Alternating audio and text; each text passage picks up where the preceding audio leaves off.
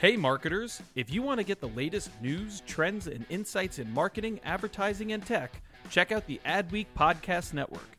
Learn from leading voices across media and marketing with original shows like Yeah, That's Probably an Ad, Marketing Vanguard, and Tech Magic with Kathy Hackle. Start listening now by searching Adweek wherever you listen to podcasts.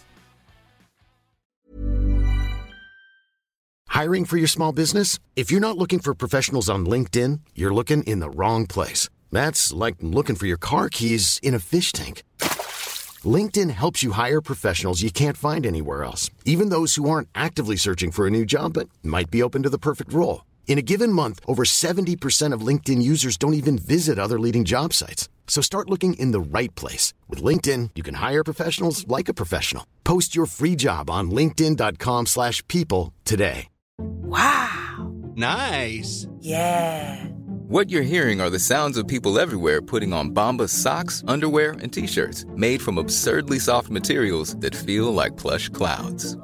Yeah, that plush. And the best part? For every item you purchase, Bombas donates another to someone facing homelessness. Bombas. Big comfort for everyone. Go to bombas.com/ACAST and use code ACAST for 20% off your first purchase. That's bombas.com/ACAST. Code ACAST.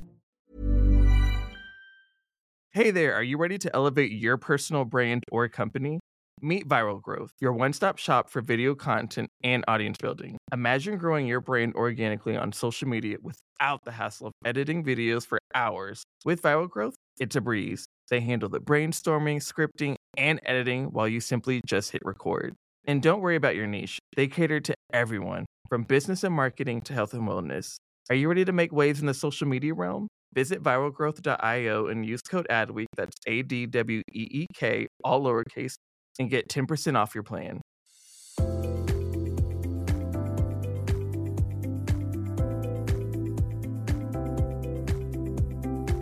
Welcome to the Business of Marketing, brought to you by Adweek and SAP. The Business of Marketing is where you get to hear from business leaders and innovators on how CMOs work collaboratively with their C-suite partners to drive business transformation. So, for anyone who is a CMO or aspiring to join the C-suite, this podcast will provide you with a deep dive into how to create cross-functional teams, establish clear internal communications, invest in customer centricity, drive technology innovation, and develop talent for the future. Thanks for listening. We hope you enjoy the show and have a wonderful day.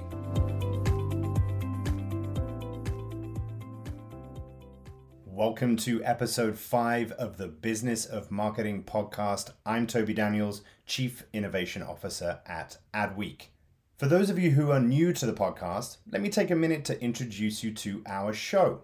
Marketing as a function touches almost every part of the organization, and marketers play an outsized role in almost every enterprise, large or small. The Business of Marketing podcast aims to provide a platform for business leaders, regardless of their core function, to explore the role of marketing in driving business transformation.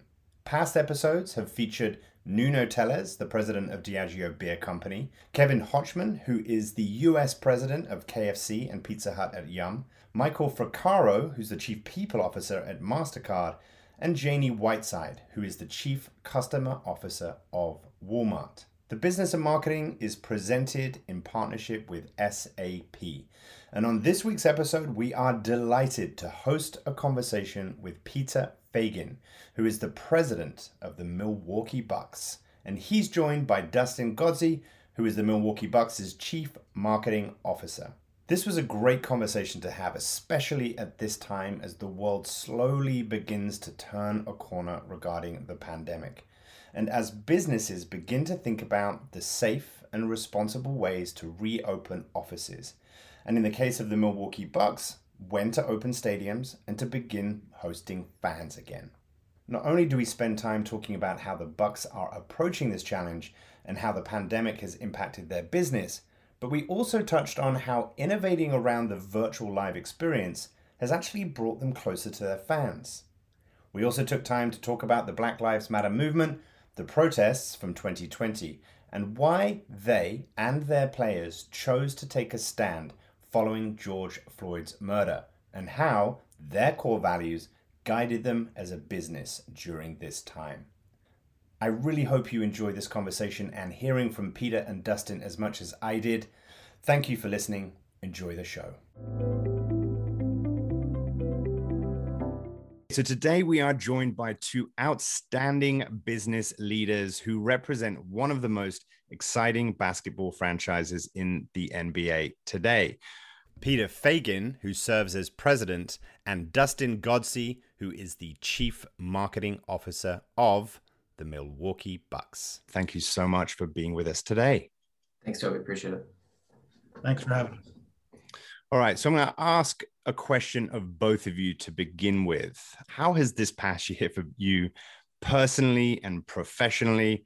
I can't imagine the kind of challenges that you've faced and had to overcome over the course of this period. I think it's navigating waters you've never seen before. And how do you continue to create, forecast, plan, and know that you're going to pivot and know that you do not know what the future is, and really keep your priorities, really on top of your mind of all the time of where is the health and wellness of all the folks that work with you? Where is the turnaround and the restart for your business? And how are you prepared to start it up and continuing to look forward in a big way? But this has been, much like for yourself and the rest of the world, something everybody's experiencing in different ways. We run a city. We've got over 2,000 employees. We have an operation.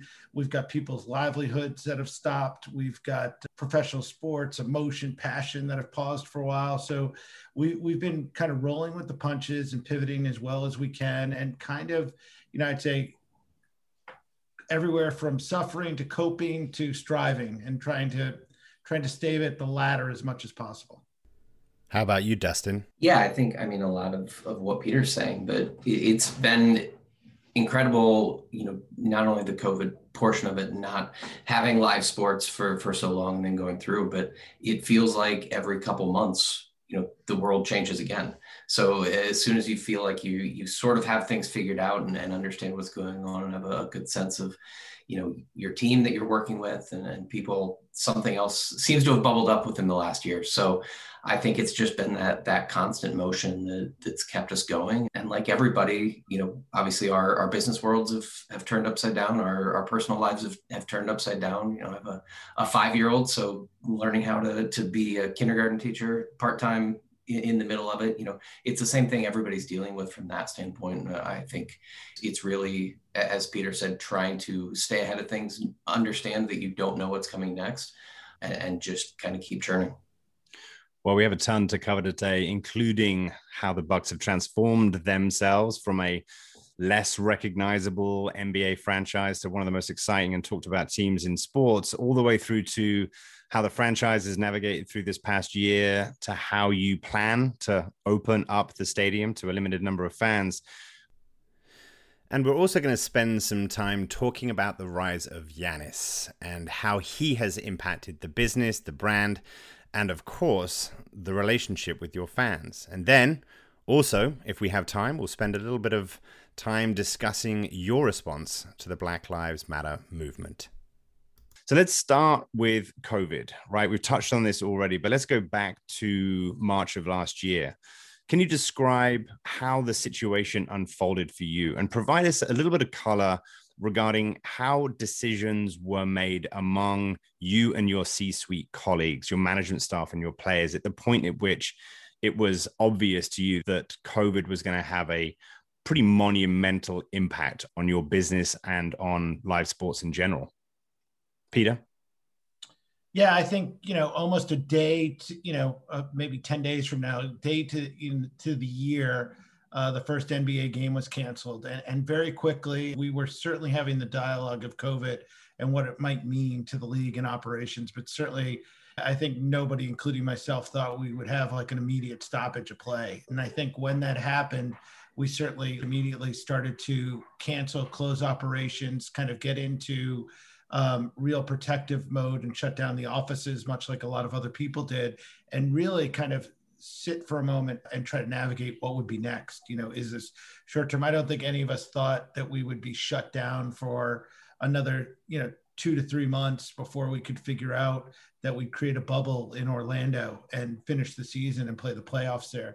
So it was kind of a surreal moment and a surreal time. But, you know, the DNA of teams and operations, we're a sports entertainment, hospitality business. Like, everybody's got that kind of ability to turn on a dime and be able to really react and figure out like how to solve things, because we're all operators. But yeah, it was a real moment. It was no gray area. We stopped playing basketball one night, and then it was like, what's next? I mean, the moment has in some ways defined us, right? Especially in the business world. How do you think, when you look back pre-COVID, how do you think you as a leader, but also as a business and organization, were prepared for it? Well, let's just think about it. You know, as a CEO, I would tell you I spend 85% of my time on the P&L and like, where are we driving revenue? How are we becoming profitable? What's our life cycle of a fan? What's the value of that? How is our enterprise valued, like in a big way? And instantaneously, your mind share is completely put upside down, and you are worried about the survival of your coworkers. You are worried about the survival of your business. You are worried about communicating in real time, even if you don't know the answers in a place. And you are really trying to be calm, you know, on a ship where you have no idea where it's going. So, you know, it literally turns upside down on the leadership paradigm of what are we focused on and what are we doing? And the number one thing was, you know, as an organization, we're all in it together. So we will figure this out. No idea what the answer is, but we will figure this out together. And I think it's helped us specifically kind of navigate over the last 12 months. I mean, you touched on the ways in which it would obviously impact the business, and in particular the P&L. How did the lockdown, at least initially and immediately, affect the business? And then subsequent to kind of getting some sense of what that might look like, how did you figure out what your pathway through would need to be to kind of mitigate that impact and mitigate the risk to the commercial side of the operation? Yeah, it's a great question, because it's a lot of balance. Immediately, your business goes to zero. When you are not broadcasting, when you are not entertaining fans, you know, our ticket revenue is 40 to 45% of revenue. Think of the broadcast revenue, partnerships, sponsorships, digital. There are other funnels. But immediately when you stop playing NBA basketball and shut down your arena or your stadium, your revenue goes to zero, and you start losing money pretty quickly, because you have a massive overhead of human capital, and you have massive infrastructures of big buildings to keep open and continue to run. So I think your immediate, you know, on a P&L and operations basis is, where's cost containment? How do we literally kind of contain, solidify, and get into a mode where we can get through this for a period of time? So we did what a lot of businesses did and really kind of started to forecast and navigate, like, how, you know, is this 3 months, 6 months, 12 months? And how can we operate at the lowest cost possible before we restart? Dustin, how did your relationship with the fans change during this time? I mean, what were some of the biggest challenges that you had to figure out how to overcome, particularly from a communication standpoint, right? I can only imagine how hard it must have been to know who to listen to, right? Particularly in regards to the media, right? How do you access reliable and trustworthy sources of information that will enable you to communicate with your fans in a way that would feel trustworthy and reliable from the Milwaukee Bucks standpoint? So how did the relationship change, and how did you navigate things from a communications point of view? Yeah, I mean, I think it goes to right at the very beginning, as we were talking about, we were trying to figure things out along the way as well, you know, knowing that the season kind of was shutting down, that, you know, we're driven by a calendar that is sort of our North Star a lot of times in terms of how we're communicating, what our communication patterns are. It's the season, it's the draft, it's you know, going back into training camp. When that goes away, you do have to sort of take a step back and really start to think about what that relationship with your fans is. You know, we have kind of three audiences with the live events audience. Obviously, the people who are coming to the building, your ticket holders. That point goes away. but there's still our local community who we are a big ambassador for and a big partner with. And then there's the 75% of fans that are outside of Milwaukee, but still going through this thing as well. So, without the basketball part of it, I think for us pretty quickly, what we did is pivoted to listening to the experts, listening to the league and the guidance they're giving us on things, working with our local partners, the City Health Commission, the state, our healthcare partners, and really realizing pretty quickly that what we had was a voice and an audience of people who, again, are all going through this thing together, and an opportunity for us to really help those partners, spread that information, whether that's using our players to do PSAs, to just being a resource for working with partners on putting together masks and just reacting at the time and understanding that none of us knew what the answers were, but we knew we had that voice and kind of that responsibility to use that to help bring people together at that point in time. Peter, what's your assessment of how well the NBA did during that period, particularly as a partner to you, but also as a sort of a point of authority? It was essential that they were providing leadership during, obviously, this extraordinarily difficult time. How would you assess how well they did? Well, I think we set the example, so extremely well. I think the NBA is a collaborative. It's a board of governors. It's certainly the teams compete viciously against each other on the court, but literally collaborate together to have the really kind of an unstoppable entity. And for us, we became, Adam Silver is truly one of these visionary leaders that circles the wagons and has all the preeminent leaders in health, in social science, in everything you can imagine. And our league becomes kind of one of the barometers for public safety overnight. And I think our experiment, went successful in Orlando as we were able to contain COVID during, some high peaks. And that really laid the ground for us to steadily continue kind of our process and protocols to get a season started. So, I'm extremely biased, as you can imagine, but I think we did really well, and we set the groundwork for other professional sports leagues to be able to follow.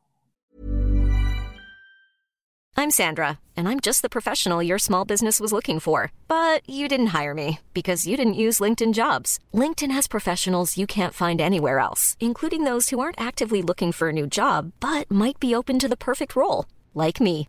In a given month, over 70% of LinkedIn users don't visit other leading job sites. So if you're not looking on LinkedIn, you'll miss out on great candidates like Sandra. Start hiring professionals like a professional. Post your free job on linkedin.com/people today. Millions of people have lost weight with personalized plans from Noom, like Evan, who can't stand salads and still lost 50 pounds. Salads generally for most people are the easy button, right? For me, that wasn't an option. I never really was a salad guy. That's just not who I am. But Noom worked for me. Get your personalized plan today at Noom.com. Real Noom user compensated to provide their story. In 4 weeks, the typical Noom user can expect to lose 1 to 2 pounds per week. Individual results may vary. Hey there, podcast fam. Are you ready to break free from the social media rut? Hold on to your hatch because we've got just the thing for you. Meet Viral Growth, your one-stop shop for leveling up your online presence. Whether you're a personal brand or a company, they've got the tools and know-how to take you to the next level. With Viral Growth, forget about those endless hours of video editing. They handle everything from brainstorming to polishing your content so you can just focus on being awesome. And guess what? We're hooking you up with a sweet deal. Use code ADWEEK for 10% off when you sign up.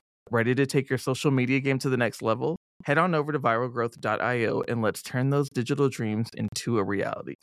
Absolutely. And I think once the NBA established its protocols, right, and once games inside the bubble started, it was just really interesting to then look at and observe the ways in which the NBA and the individual teams started to think about the fan experience, right?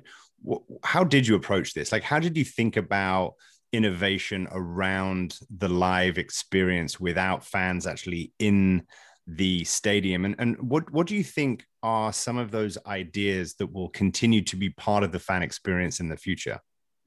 Yeah, I think for us, it was a few different things. One of the big positive things coming out of this last year is really it allowed us to take a moment away from those games, even starting, I would say, probably April, after we got our legs under us a little bit and kind of understood the situation a little bit better, of accelerating our roadmap a little bit and really starting to take a look at what we were going to need to be, coming out of this, and how not only we could figure out just our way around the protocols that might happen during COVID, but how could we put solutions in place that are going to improve that experience as we move forward. At some point, we're going to be back to full arenas. So we wanted to make sure we weren't sort of wasting this opportunity to develop what the next generation of our business is going to look like. So everything on our side from, we really looked a lot on the content side of how we were communicating with fans, really what that next generation of that and as streaming services and everything else are coming out, just how we really start to put together and think about content. I think how we use digital and how we connect fans within the live experience in the arena, how we start to put that all together and really create that fan experience from a standpoint of our food and beverage to retail within our entertainment district, downtown Milwaukee, how we connect all of those pieces and start putting that together. And then I think when you get into the arena, obviously the virtual fans in the bubble and how you bring people together, we know that across the NBA, 90% of NBA fans are never actually going to come into an arena. So how we start to connect those people through, whether it's those virtual experiences that we had to do necessarily in the bubble, to things we're doing now with extended pregame shows and bring that experience that people physically until a couple of weeks ago weren't allowed to be a part of, and how we start to generate ideas to bring that into people's homes to really expand what that experience of going to the arena is like to everybody. We're going to come back to this subject again towards the end, as I'm really interested to understand the ways in which you're currently bringing fans back to the live experience, and also learn some of the ways in which you think COVID will impact live sports going forward. But before we do, Peter, I want to spend some time talking about the Black Lives Matter movement, the protests around the country, which, as we know, took center stage last year following the murder of George Floyd. Talk about this moment. Why do you think it was such a pivotal moment, both in regards to the BLM movement, but more importantly, in terms of players taking a stand, but also with the support of your organization? Yeah, I think like your words towards the end of that really kind of says, like, we have this global platform that is fueled by the players, so not only do you have your billions that are viewing, you have your billions that are following players that are on the platform, that are communicating. And there was a moment in which the world paused, of which the Milwaukee Bucks were the catalyst for that. And that was significant. And that was a big deal. And I think, like, if you wrapped it up, we internally and externally really call it about the equality, quotient. Like, there is a time, there is a place. And I think when you think about what was happening in our backyard in Kenosha, Wisconsin, and kind of the unrest and the injustice, it was really a moment in time where our organization really took a foot forward and stood up for what we believe in. And that comes like directly from ownership, that comes directly from management, and most importantly, comes directly from players. So we're all aligned in such a great way. And I think because there was this pause, it allowed us, who thought we were extremely progressive, like the Milwaukee Bucks, realize maybe we had some ways to go, and we can really leverage our platform again to kind of scream about equality from the mountaintop in such a big way to get it done. So we used it as a real opportunity. We used it as a springboard, like a lot of other organizations did, to kind of look at ourselves internally and look at ourselves externally. But I think in general, that is the power of the platform and what sports can do in communities and in social settings. And it was one of the prouder moments of mine personally as part of the organization. Well, what was of particular interest to us, and also what I think is actually important for our audience, C-suite leaders, to understand and to potentially learn from, is that the potential risk to your business and brand was significant, right? You sort of ignored the fact that you had like the NBA's best record during the regular season, the league's best player, and probably the best chance for a Bucks team to win a world championship for the first time in 49 years. But your players refused to leave their locker room for Wednesday's opening tip-off around that particular time. Can you talk a little bit more about how your organization came together during that time and why you felt it was important to take a stand despite the potential risk to the business. Yeah, I think the risk to the business is real. The events, when you stand for something, it's polarizing because there's certainly a population that doesn't agree with you and doesn't think of it. We've experienced that. We've certainly probably alienated some fans who think differently.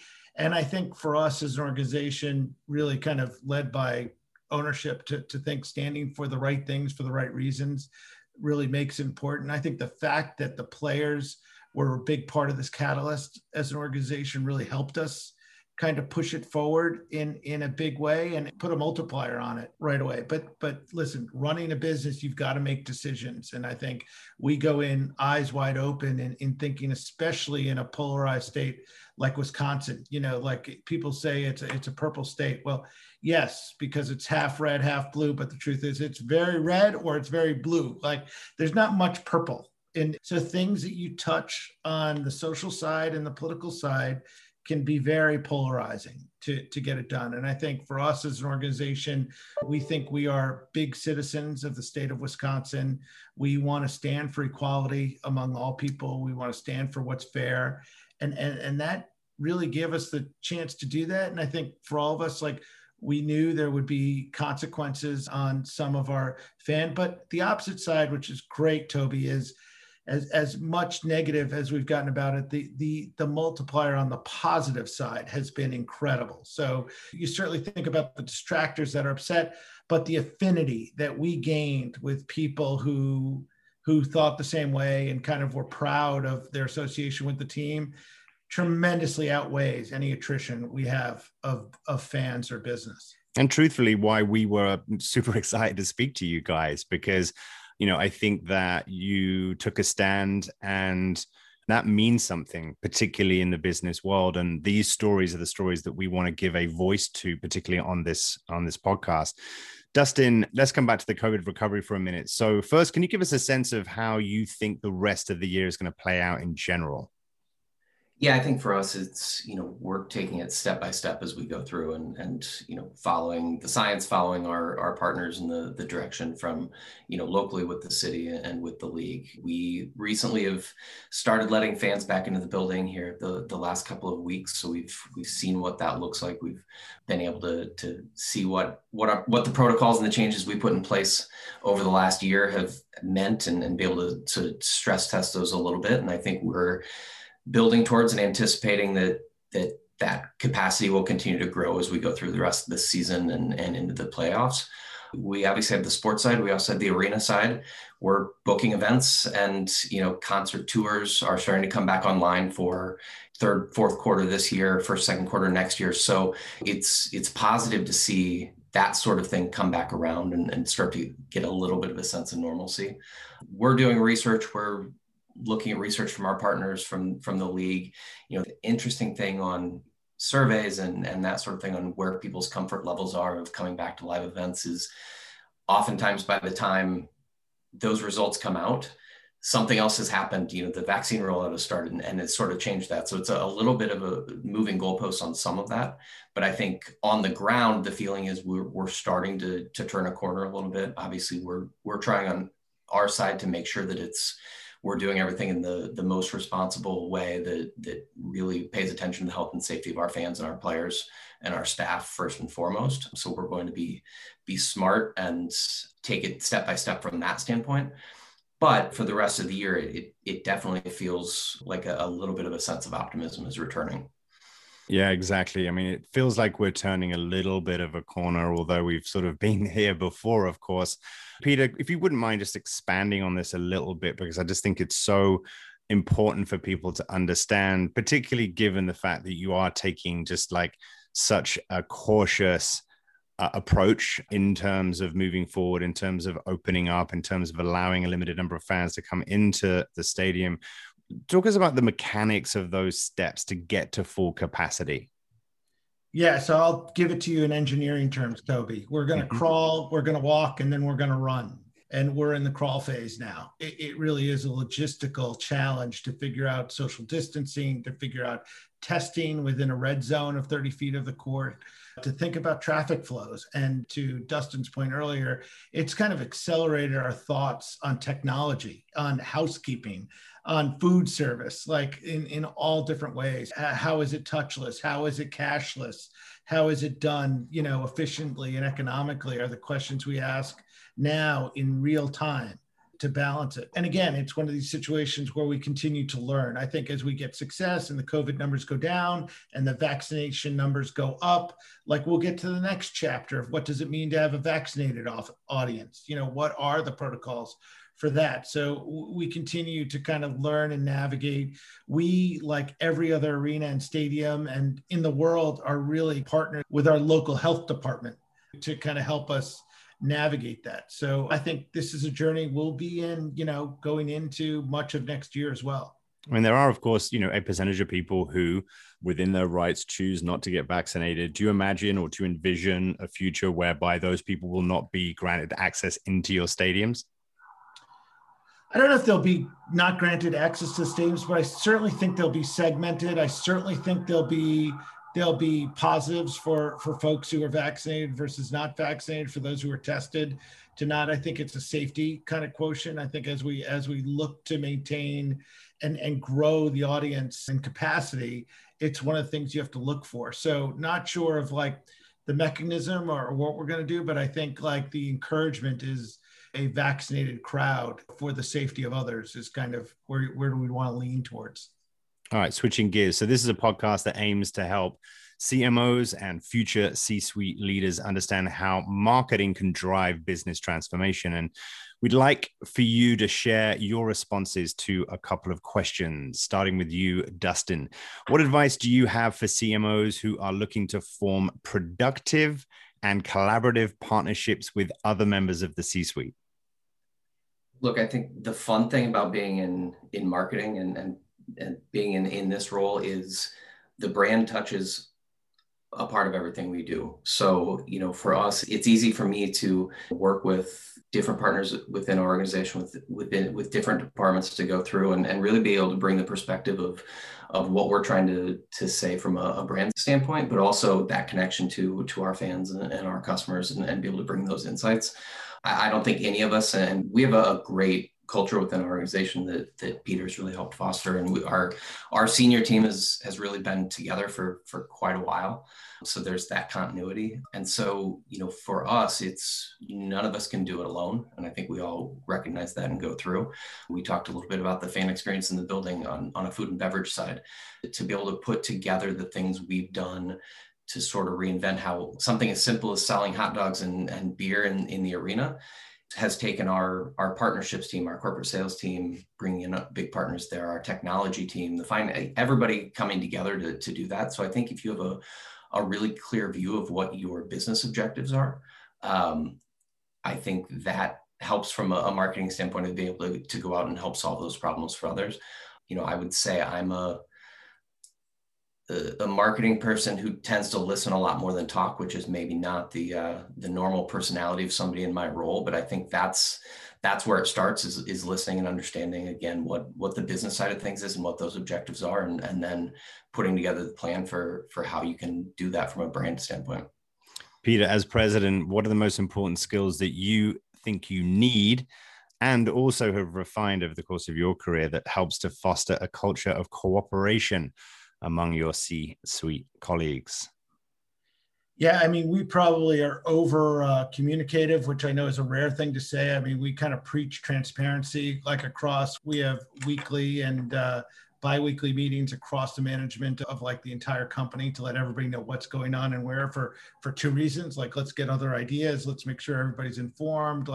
It's a fast moving train. But I think, the most important thing is people understand what the goals and objectives are, and people understand the rationale behind decisions. I think what really gets folks off the track is not understanding why certain things are done, what we're doing, and when we're doing them, the what, where, why, who. Those are all answers internally that should be answered before you make, certainly internally, before you go externally. And I really spend a lot of time trying to make that happen so there are no surprises. And by the way, to get buy-in and get cooperation and collaboration going in a big way. So it really is about, we're a big team. I mean, we're in a team sport. We're in sports. So we're all about like, how do we really maximize, and everybody's additive to the equation. All right, we're almost out of time, but I do want to ask you both one more question that I hope will provide some inspiration and guidance for our listeners, many of whom, as I mentioned before, are aspiring C-level executives or CMOs and senior marketers. So what's the one leadership lesson that you've learned during this past year, Peter?